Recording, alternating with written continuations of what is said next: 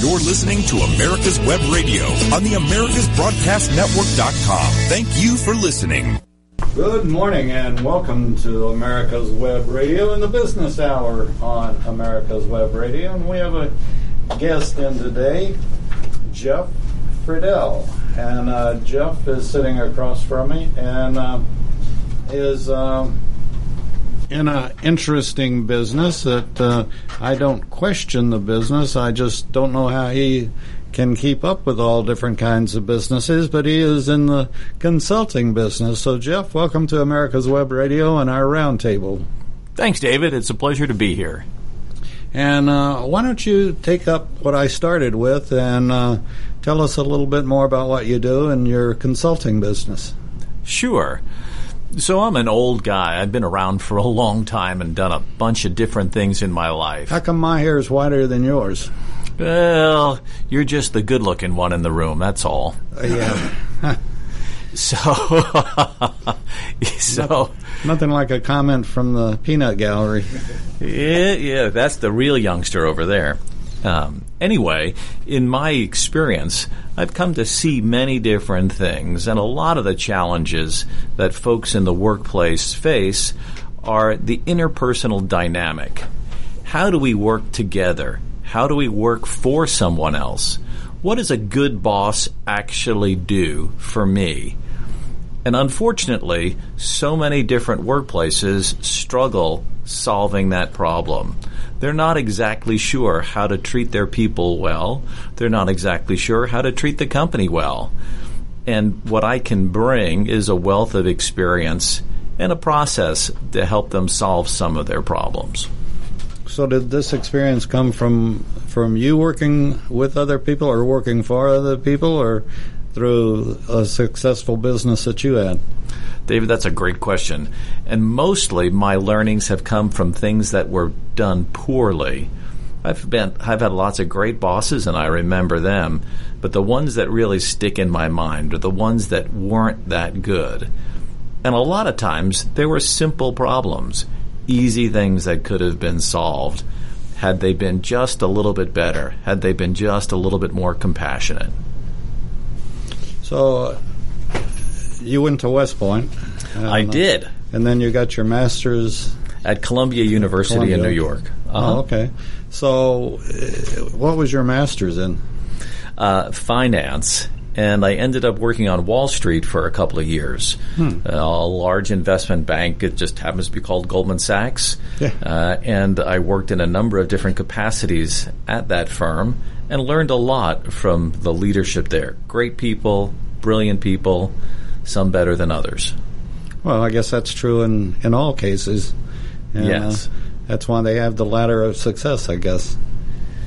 Sometimes some people are better than others. Sometimes a ladder, sometimes an elevator. Depends kind of where you're coming from. But, yep. Mm-hmm. So I think I would be somewhat negligent because it's on everybody's mind anyway. What has our little pandemic done for your business?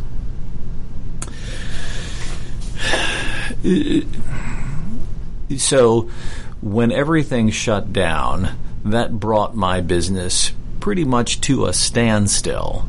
However, what I think is happening now and what I'm seeing are people reflecting on the experience, and they've got a little bit of time to actually think, what would be the right answer? How can I restructure my business to be better? There's a ton of things going on in the workplace now, not just work from home that's been exacerbated by this pandemic, but there's a lot of other interesting things that are developing thanks to AI and machine learning, thanks to having multiple generations in the workforce coexisting. It's creating an opportunity for those companies that want to make a difference to actually be intentional and do some good things. What would with the situation that we're in and the mask business and all of this, and I assume in your consulting you work with the employer and the employee, or the boss and the employee, or whatever. And this social distancing and all the other crazy things that are going on. And as you're aware, we don't wear masks here. We never have. And nobody's gotten sick. And we do the hand cleaner and the spraying after folks are in and out. But, I didn't feel like we were at high risk to begin with. And now we've all had our vaccines, and I guess we're at less risk, I hope. But so how has that changed the structure of businesses with, whether it's a mandated wear mask or this Susie wants you to wear a mask, but Bill doesn't, and so, there's a lot of conflict today. There's a huge amount of conflict, and I think that the pandemic gives us a great platform to investigate exactly what's going on here, because people do have different opinions and different perspectives. And the question, I think, the bigger question that goes beyond just the pandemic and beyond just the masks is, how much do you respect the other person? And do we actually treat each other like human beings in the workforce, or just another factor of production, just a bunch of workers?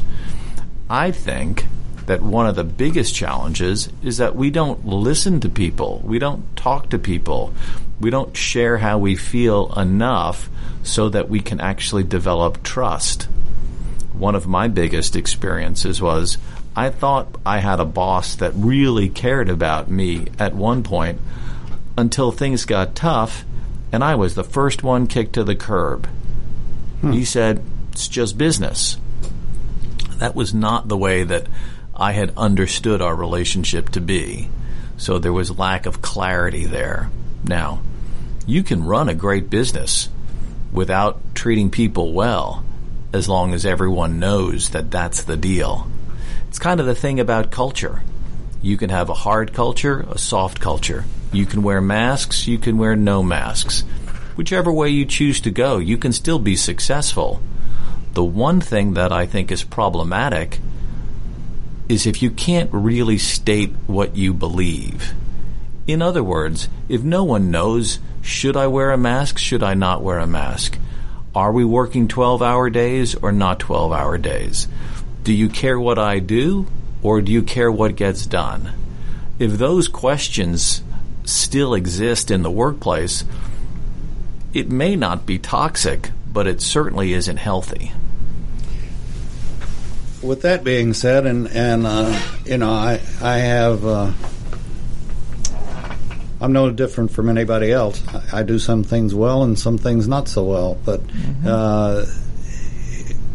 how important today is everything to be black and white, contractual. And, when I grew up many years ago, as you pointed out, when I grew up, the handshake was still your bond. And that's the way my dad ran his business. And,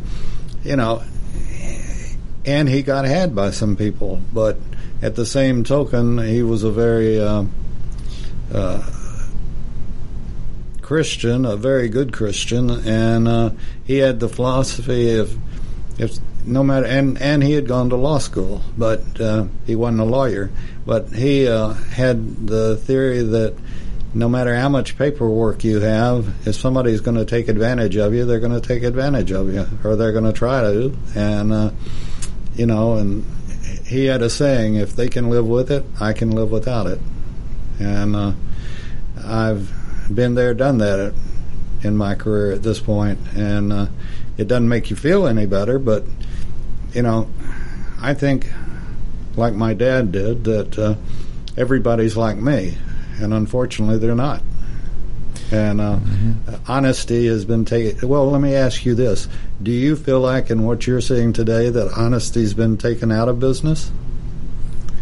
So there's two questions you've brought up. I think your dad is absolutely correct that honor and trustworthiness is significant and important. But the two questions that I heard you talk about were honesty, but also loyalty. And I think both are important. What we have seen is a removal of loyalty or obligation in the workplace. Companies are no longer keeping people hired for 40 years, and people are no longer staying with companies. If a better opportunity shows up across the street and they can earn $2 an hour more, they're gone. Now, loyalty is different than honesty, and this goes back to my earlier statement about being clear. I'm going to hire you to do a job. I'm going to pay you for this outcome, and we're going to have a relationship. Here's what my expectations are. What are your expectations? I tell you, you tell me. We get clear with that. And if you're just in it for the money, maybe that's okay, as long as you're not lying to me and saying, oh no, I'm going to stay here for the rest of my career and retire, and 2 weeks later you're out the door. So there's a difference between the honesty and the loyalty piece. What, in your experience in the past few years, what has, and I guess for lack of better terms, it seems that we have a problem with a group called millennials. And, I had a young man that worked for me, and I won't go into all of the details, but 28 years old, and his mommy was still doing his laundry. And he wound up to be a terrible employee, and, he left before I could let him leave, before I told him to leave. But he was, you couldn't depend on him to show up on time. You couldn't depend on him for anything. And within a couple of weeks, I'm lucky that my hair has grown back. Mm-hmm. So this is such a great subject to bring up because it opens up. Before we get into it too much, we'll take our first break, and then we'll come back, and you can have. We'll have at it. We'll open that can of worms and see what comes out. And by the way, this ad that I'm fixing to play is Rocky Blyer, and he is one of the nicest men I know. He's a football player, and he was well known, was a veteran and injured in Vietnam, and came back and still won. When he was told he couldn't walk or wouldn't walk again, he came back and with the Pittsburgh Steelers won 4 Super Bowl rings.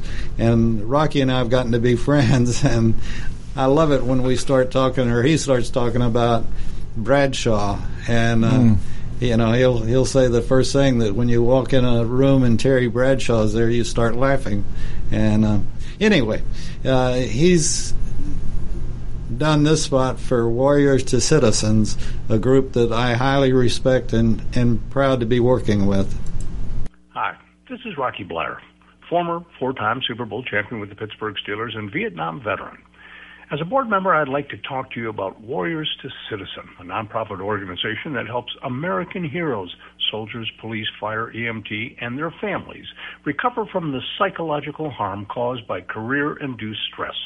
Over the last 20 years, broken relationships have been a major causal factor for the highest documented divorce rate and resulting suicides in this population. This program, From Warriors to Citizen, is delivered free to families by professionals, all whom served in uniform and understand the needs to be addressed.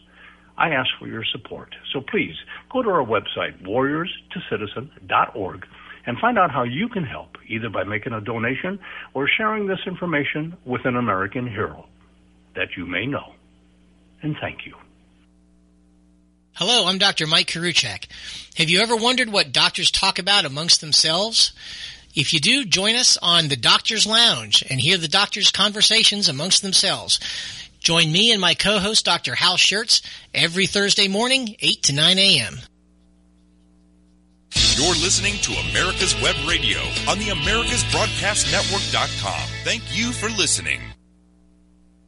And welcome back to America's Web Radio. And our guest today is Jeff Friedel. And Jeff was talking to us about his business, consulting, and I just asked him about the impact of the millennials, which they have certainly had their impact. David, this is such an interesting subject to talk about because unlike almost any other time in history, the workplace is populated by multiple generations. Typically, one generation would retire or move on as the next moves into the workplace. But we've seen an extended life cycle of people, perhaps even you and I, who get to work as we get older, who are still in the workforce as succeeding generations come in. So there's a conflict in style that causes misunderstanding and challenges. And you were talking briefly about a specific experience that you had with a young man who was, how can I say this politely? Let's just say he was not the best worker. And we'll just leave it at that. I think you need to go back a little bit to the 60s and the 70s and the 80s when these young people were being raised. The summer of love, independence, freedom, craziness.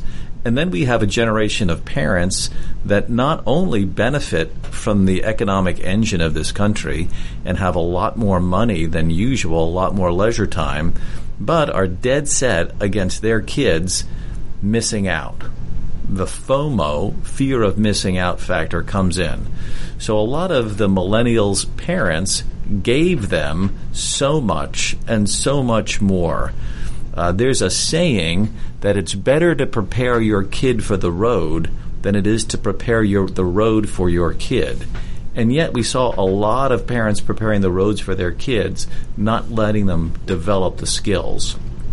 As a result, we've got a group of young people, some of whom are amazing, brilliant, over-the-top contributors because they've really grabbed on to the freedoms that they've had and to the opportunities that they've been given and learned amazing things.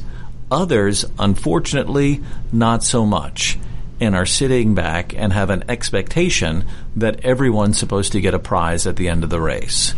So we've created an environment that has done a disservice to these young people, and in some cases we are struggling with the consequences of that today. My thing to you is, what do we do now? What do we do now? How do we take whatever lemons we've been served and dish up a tasty lemonade? You know, I thoroughly agree. And when I was, again, growing up, I played a lot of baseball, and nobody was going to get second base other than me. And I was very competitive. And then I decided, after I had graduated, that I wanted to give back some. And I was very fortunate. All of my coaches were just fabulous, and they loved competition. And it was the same way in the band. I played B-flat cornet, and we had competition there on who would be first chair or second chair, third chair, or whatever. And, in my opinion, the United States, with all of its greatness, is great because of competition. And when they took when you mentioned the fact everybody gets a trophy, even if they're breathing, that doesn't build character. What builds character, in my opinion, is competition. And if you want to be the best, then you got to beat out Jeff and Paul and Sam and whoever else. And this stuff today that talking about not. I can barely keep my composure when I think about it. Guys playing on girls' teams and girls playing on guys' teams. That's baloney, in my opinion. And if a guy should be able to run faster in most cases, not all cases, but in most cases, or lift more weight, and it's sort of like being in the service. I don't know what they taught you at West Point, but I know what I learned in basic and AIT is that, one, as a gentleman, I don't want women going into war, into battle. Certainly they can serve, and a lot of them served quite honorably as nurses or whatever the case might be, and I don't think they should necessarily sit in the tent and sew, but at the same token, the thought of a lady being captured, I can't take, and they can't, I'm sure that West Point, one of the major things they teach you is that you have your buddy's back and your buddy has your back, and when you jump in the foxhole, you want to be sure you're jumping in with somebody that's going to cover your six.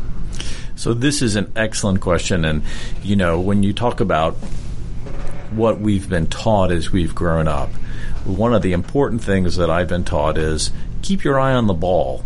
Oh, yeah.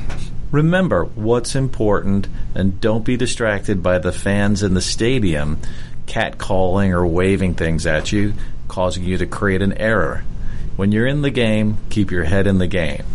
And I taught my sons that, and this is the way life is, in my opinion, but say you're playing baseball and you're in the defense right now, and I'm on second base, and every batter is going to hit that ball to me. Either it's going to be a grounder or a fly ball. So what am I going to do with it? And this is life in business. Maybe there's a guy on first, or maybe there's a guy on second or third or whatever. So what am I going to do with the ball when it comes to me? Is it a fly or is it going to be a grounder? And you have to make a decision, but like you said, keep your eye on the ball and wait for it to come to you. And it's great because we learn more, at least I don't know about you, but I've learned more as a parent than almost anything else. So what am I trying to teach my kids, and how do I give them the best opportunities for success? And one of the little cliches that I share with them, or that I reinforce, is I don't really care as much about what you do. I care more about what gets done. So this applies specifically to business. In fact, I was just having breakfast with a gentleman today, very, very successful businessman, run a lot of businesses.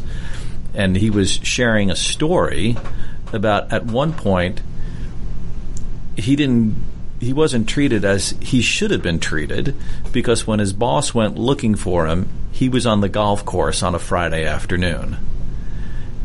And he said, but the end result was I was producing 150% of what my plan was, doing 1.5 times more than I should have been. What do you care if I'm on the golf course on a Friday afternoon? Would you rather have me working 80 hours a week and producing less? Of course not. Of course not. So staying focused on what's important, focusing on what gets done as opposed to how you do it, I think are critical success factors. And this segues nicely into a challenge that we're going to see now and in the next 5 to 10 years. You and I remember, we've lived a while. We've got a life of experiences. We remember, I don't want to say the slower times, but perhaps the more easily understandable change. Today, change is happening so quickly, and the pace of change is rapidly accelerating, so much so that the skills people have are becoming obsolete prematurely. I'm going to make a lot of people unhappy when I say this, but we've just spent a lot of time and energy focusing on STEM in education. Focus on science, technology, engineering, math. Teach your kids how to code. If your child knows how to code, they'll be successful when they grow up. Well, I don't think I'm the first one to say this, but let me make no mistake. It's not going to be that much longer before the machines are doing all the coding, and we're not going to need programmers, at least not quite as many as we have today. So unless you teach your children how to learn new skills rather than give them a body of knowledge, they're going to struggle being successful as the pace of change continues to pick up. Well, there's another factor that I've been very blessed that because I wouldn't have known how to handle it, and if whatever I did would have been a very poor handling. But my two boys never ever got into drugs, and had they, and I've got so many friends, I even friends that have lost their kids to drugs, and I was just very fortunate that that was never their thing, and they never ran with a crowd that was into drugs. They had cars from the get-go, and we didn't choose their friends. They chose their own friends. And one of them's a CFO of a major corporation, and the other son is a major in the Air Force. And I'm highly proud of both of them, but I sometimes think about, I don't know what we did right or what we did wrong, but at least they never got into drugs. It's a hard thing. It's a hard thing, and we can learn. There's a Bible verse that says love covers a multitude of sins. And as parents, we don't always know the right things to do, but if we can continue to love our children well, we stand a better chance of them avoiding some of the pitfalls. And it's not just drugs or pornography. People can be distracted by their time spent on activities that are not productive. TikTok, Instagram. There's 1,000 different ways for you to be entertained today that can possibly take your eye off the ball. Jeff, we're going to have to take another break. We'll come back with Jeff Friedel after this. My name is Kyle Hayes, a motorsports student at Alfred State College. Every year, Alfred State students compete in the Great Race, which is a cross-country time endurance rally for vintage vehicles. As you can imagine, it's pretty costly. I'm asking for your help. Your donation can make it possible for these students to live their passion and promote the vintage automobile industry. Please visit our site at give.alfredstate.edu and search Great Race to learn more and help us reach our goal. Thank you. Perhaps you are struggling to cope with the disease of addiction. If not, you probably know a family member or friend that needs help in battling the cravings and the personal and professional damage done by the effects of drugs or alcohol. Get a pen and paper and be ready to write down the following. These are the issues that the trained staff at the Atlanta Healing Center address and treat every day. Their doctors and counselors with over 40 years of practice in the field of addiction can treat the suffering individual in a thoughtful, compassionate, and experienced manner and guide him or her along the path to recovery. So call 770-696-9862 and speak to a knowledgeable staff member about how you or your loved one can be helped to enjoy a better and healthier life. More information is also available on the website at www.atlantahealingcenter.com. You're listening to America's Web Radio on the American You're listening to America's Web Radio, and we're glad to have you listening in as I play over myself with a spot, a promo. But we're enjoying being with Jeff Friedel and talking about his business, which is helping other businesses. We sort of have the same approach. As I had built an ad agency, I was one of the first that I know of, anyway, to use the term B2B and business to business, and that's the way I did my ad agency. And I didn't go in telling them that I knew better than they did. I went in telling them or asking them what they wanted and what they were looking for, and then went from there. But I was going to ask you, when we were talking about the pandemic and the effects on your business or the effects on all businesses, how many books do you think will be written about it? Oh my goodness. there are so many different aspects of the fallout that need to be addressed. There will be case studies and books about how people respond and the different responses that people take. And it's easy to be critical when you have 20/20 hindsight. There's always a way looking back that you can see it could have been better. You and me, we could have invested in GameStop that day before and sold it right when it was at its peak if we'd have thought about it a little bit more. But in the moment, it's hard to make those decisions. Similarly, as people grapple with these seismic changes to the way we live, to the way we work, to the future, I think there's going to be an opportunity to figure out how we could have done it better. And how much of a factor do you think this will be in university classes and business schools? Now you're speaking to some of my favorite areas. We were just talking a little bit before the break about education and how it's important for us to teach people how to learn, how to be agile, how to understand and be resilient and have to reinvent themselves. The institutions that we have of education have existed for many years, and for a long time they were okay. I don't believe that we are preparing our kids, be it at the undergraduate or at the college level, sufficiently for the world that they're about to walk into when they graduate. Why? Great question. Everything is changing so quickly. If you're an electrical engineer, you're probably okay. If you're a computer programmer, you're challenged. If you're a truck driver, the self-driving trucks are coming. If you're a radiologist trying to pick out what a few little blips and dots on an X-ray look like, your days are numbered because the machines are going to do it better. Think about this. This is one we've seen in our lifetime. I used to know some really great travel agents. How many great travel agents do you know today?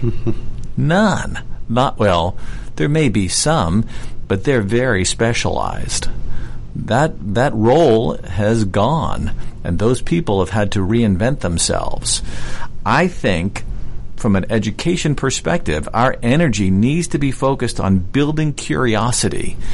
Your sons have done exceptionally well as a CFO and in service to our country, probably because they've been curious. They've got a growth mindset. They're willing to learn and continue to develop.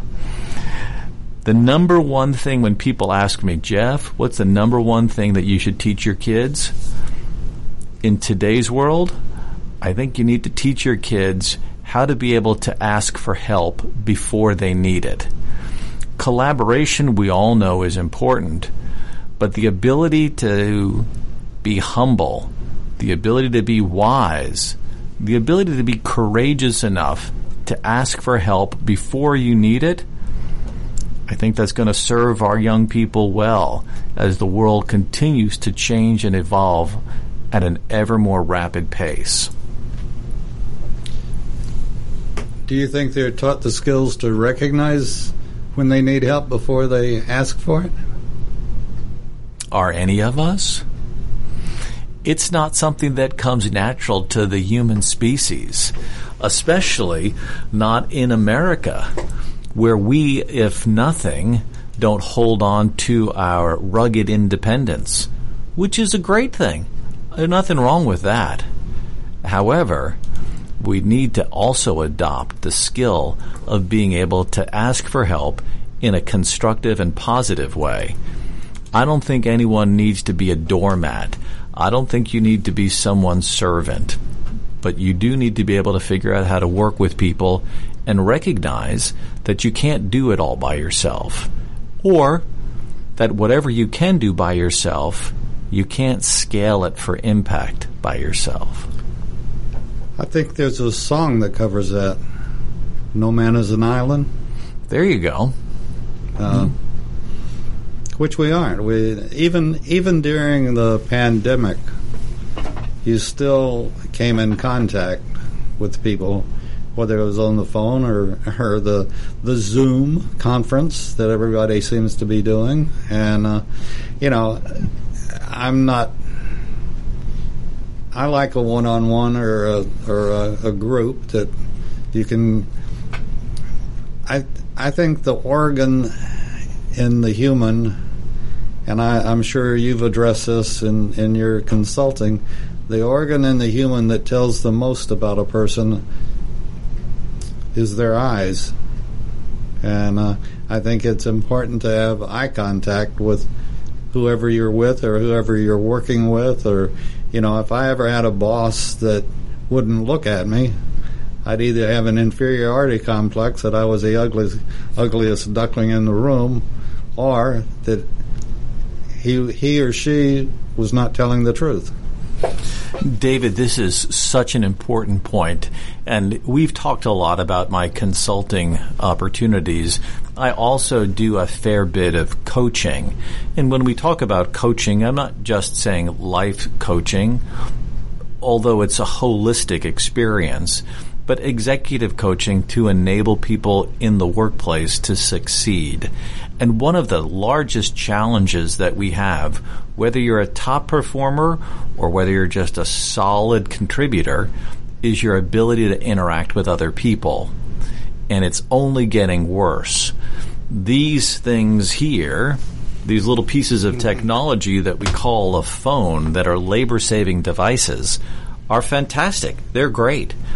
But they provide a barrier between two people that inhibits that deep relationship. Just let me talk before I forget. You talk about the pandemic and how what we've learned from it. The incidence of anxiety in young people has gone through the roof in all people, with folks being locked in their homes. An inability to get out and interact with other people is just detrimental to our well-being. That's what we've seen happen as a result of the coronavirus forcing folks not to be able to interact. But in the workplace, whether it's in today's world or once we finally get back to work, there's still a huge component of success that's dependent upon our ability to interact with other people. And how do we do that? How do we build that trust? How do we become courageous enough to be transparent and vulnerable? How do we interact and know how to interact with folks? Sometimes it's necessary to have an external person come in and provide some perspective. You know that old saying, pull yourself up by your bootstraps. Well, that's physically impossible. Gravity just isn't going to let that happen in the real world. We need other people who can help give us perspective and show us where our blind spots are so that we can be better.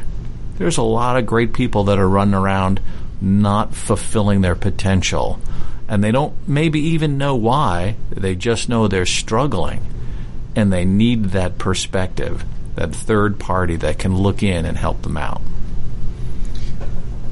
With that said, obviously we're very fortunate in Atlanta to have one of the most successful franchises ever, and a total pioneer in the business.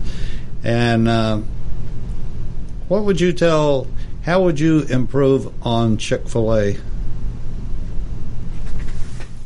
I love Chick-fil-A. I love Chick-fil-A, but let's never forget what Truett Cathy said. No money, no mission. Yes, Chick-fil-A is a force for good in our society, and it comes through in the culture and the interaction of all the people on their staff. But they're a business as well, and they need to operate as a business. How could I improve Chick-fil-A? I think it'd be a little bit arrogant for me to have an answer right now, but I do know this. All of us have opportunities for improvement. All of us need someone that we can trust, who's on our team, who we can go to for that confidential advice, that honest perspective, that get me out of the echo chamber of my head and help me make sure that I'm seeing this correctly kind of perspective.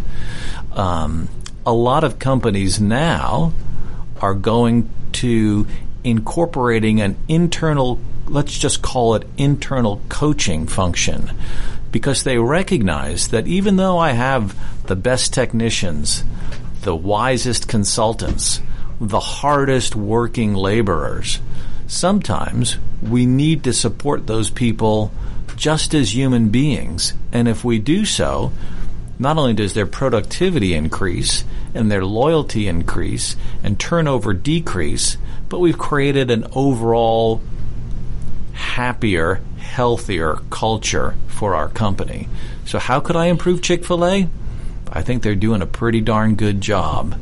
But I know that everyone's got an opportunity for improvement. You just need to look around. Where does, in your philosophy of business and consulting, where does religion fit in? Or does it? So this is also such an important thing.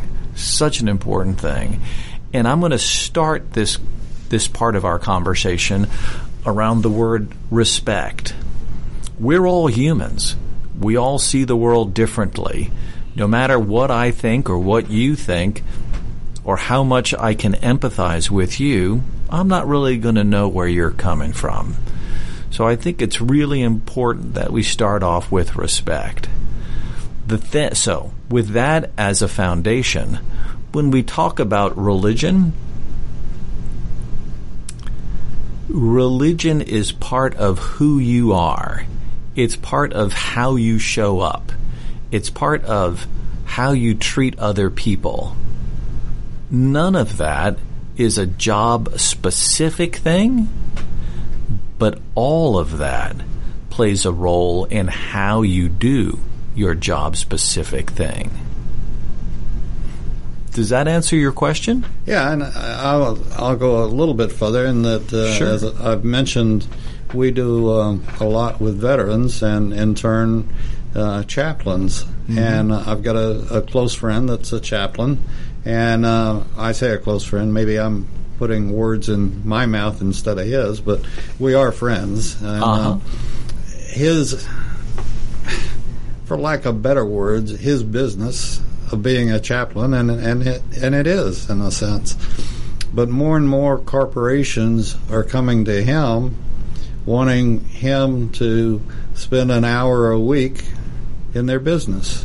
And, he said it's been flattering and interesting that, they give him an office. He walks in at 9 o'clock, and at 9:02, he has an appointment with somebody that just wants to talk.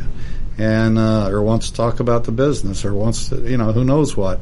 But they feel more comfortable going to a chaplain than they do going to the HR person or maybe their boss or whatever. And that I had never realized that this was going on in the background, that corporations were hiring chaplains, having their own chaplain, in-house chaplain, coming once or twice a week, and I guess in some cases daily. I can't say that for a fact. I don't know, but I know on a weekly basis. Corporations have long provided benefits to their employees. It never used to get health insurance. Now health insurance is non-negotiable. Everybody should get health insurance, although it doesn't happen. Sometimes you get a company car. Maybe there's a pool table or free food. Those are all benefits to enhance the employee's experience. Now, if you want to have a chaplain in your workplace, I think that's a great benefit. I think that's probably the most important benefit you can have, and this is my personal view. If you haven't sorted out what you think about your theology, in other words, is it just the humans or is there someone else? If you haven't really stopped and thought about that, I think you need to do that.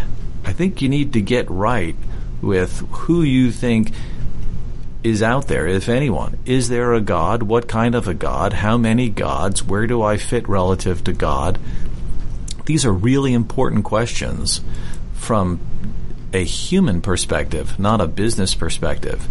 So if my company is going to allow me the opportunity to explore some of that and to get myself right, I think that's a great benefit. I just, I never really thought about it until we were talking. Paul and I were talking, and he brought it up that,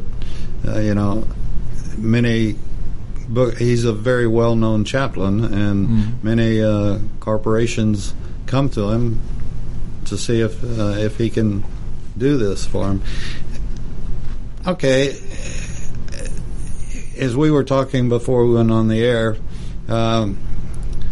and you sort of said it since we've been on the air, but you seem to, when you're going in to work with a company, take your crystal ball with you and saying that, yes, we can talk about today, but we also need to be talking about the future.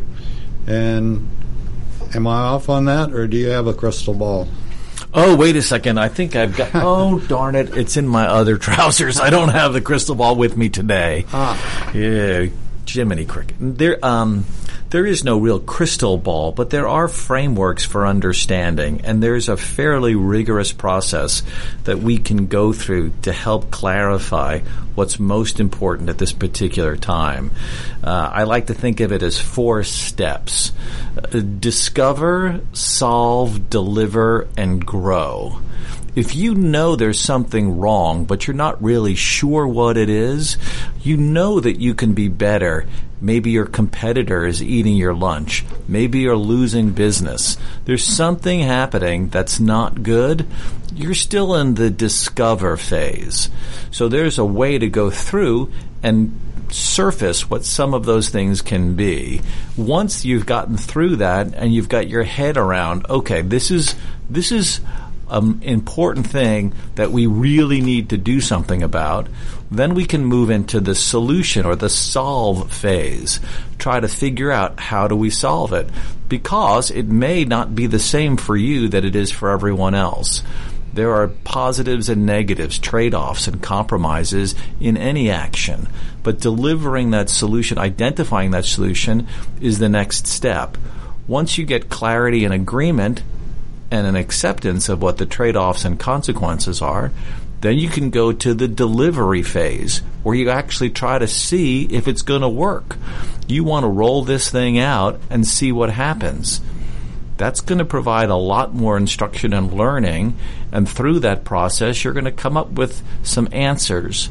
And once you get to those answers, then you can try to grow or scale.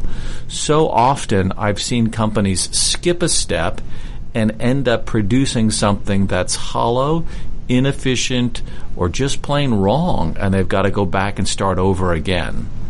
So when I work with folks to help them get clarity, we want to make sure that we're addressing each of those stages in the right sequence. No crystal ball, but plenty of frameworks and process. So in doing what you do, how far out do you, it's not a solution for tomorrow, it's a solution for 2 weeks, 3 weeks, 4 years. How far out do you try to go? And how flexible is that plan? Great is a great question, and everyone would love to have a solid answer. And when I say it depends, I'm not trying to dodge the question, and I'm not talking about underwear. I'm talking about it really depends on the organization and where you are and what the environment is. The world is changing quickly. So when we deal with strategic issues, what's going to be our value contribution? How are we going to differentiate what we do? How are we going to position what we do? That tends to be a more long-term approach, a more strategic approach. And we can look a couple years down the road.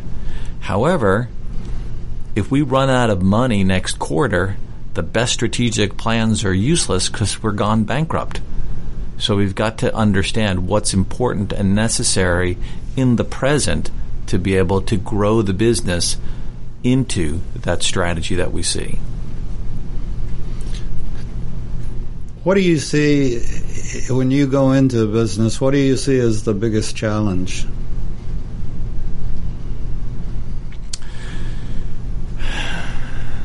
So I don't go to every business. There are lots of businesses that are incredibly successful and they're doing it their own way, and that's great. There are a lot of businesses that are somewhat ruthless, mercenary, all about the numbers, and they're incredibly successful, and I wish them the best as well. There are other businesses that are doomed from the start or resistant to change. Those are also businesses that I'm not going to go into because my value is never going to stick. It's just not going to work. So for the type of business that I work with, a successful business that cares about its people, that wants to be sustainable and grow, those are the type of businesses that I work with. And in that arena, for those businesses, typically they're at a point of inflection. They've been doing well and they've grown from 50 to 150 people, and now the span of control has gotten too big and they don't know how to make the next leap.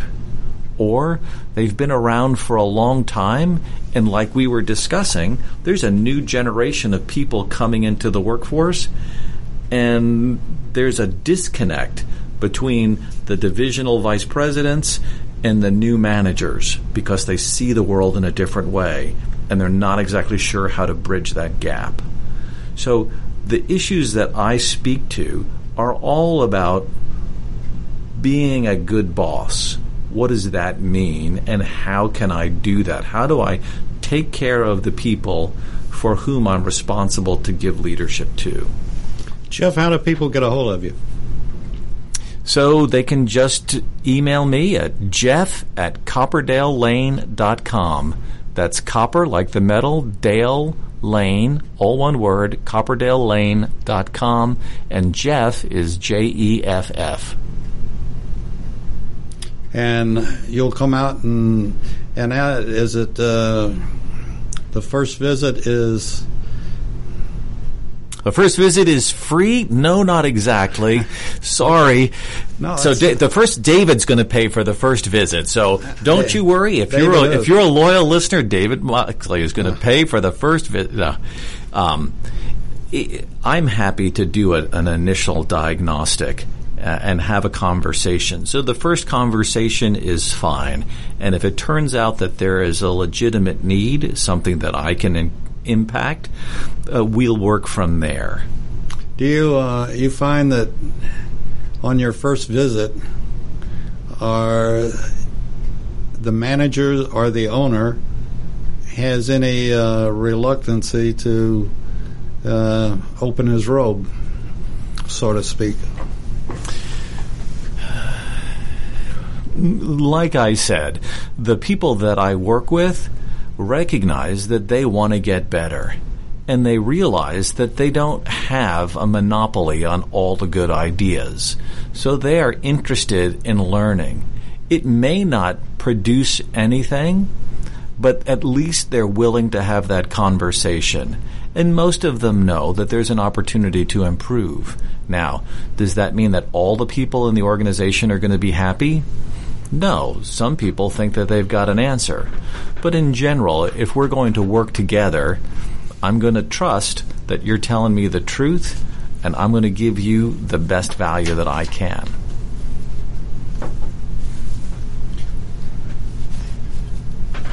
Let's talk about your business for about 2 seconds. But do you see it expanding, and would you ask somebody in to analyze what you're doing? I would love to have someone come in. I do that all the time. I am very self-reflective, and I have people that I've known for a long time who I go to for external advice.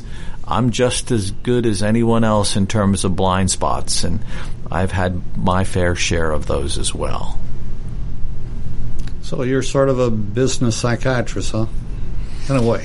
A business therapist, a business psychiatrist. I've got a good friend of mine who calls himself the business therapist, but sure, I think that that's an interesting way to put it, yes.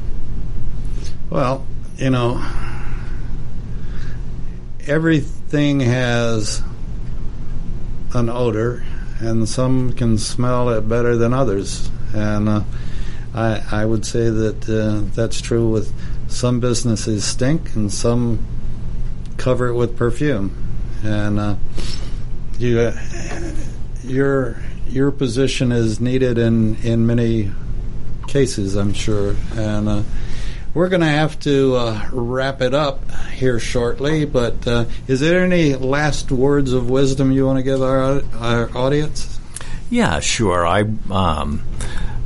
I just am honored to have the platform and to be able to share some of my thoughts. I think that anyone who's listening, I wish you the best. I hope that you've learned something here, and maybe we'll stop and reflect on where you sit, and to David's point earlier about where you sit theologically, where you sit in your business. Do you actually want to improve? Is this something that you'd like to see and change? And stop and think about it, because we often just make do with workarounds. There's little things that are annoying, there's big things that are troubling us, and usually we put a Band-Aid on it, turn our head the other direction, or figure out a way to hop on the left foot and make sure that we still get done everything that needs to get done. Well, stop that. Just stop. Just go ahead and find a way. Maybe it's me, maybe it's someone else, but find a way to address those things that are really causing you irritation, that are frictions in your business, so that they can be dealt with. More often than not, I think you'll find that there are some easy solutions that someone can help you put in place so that you can begin to operate in a healthy way going forward.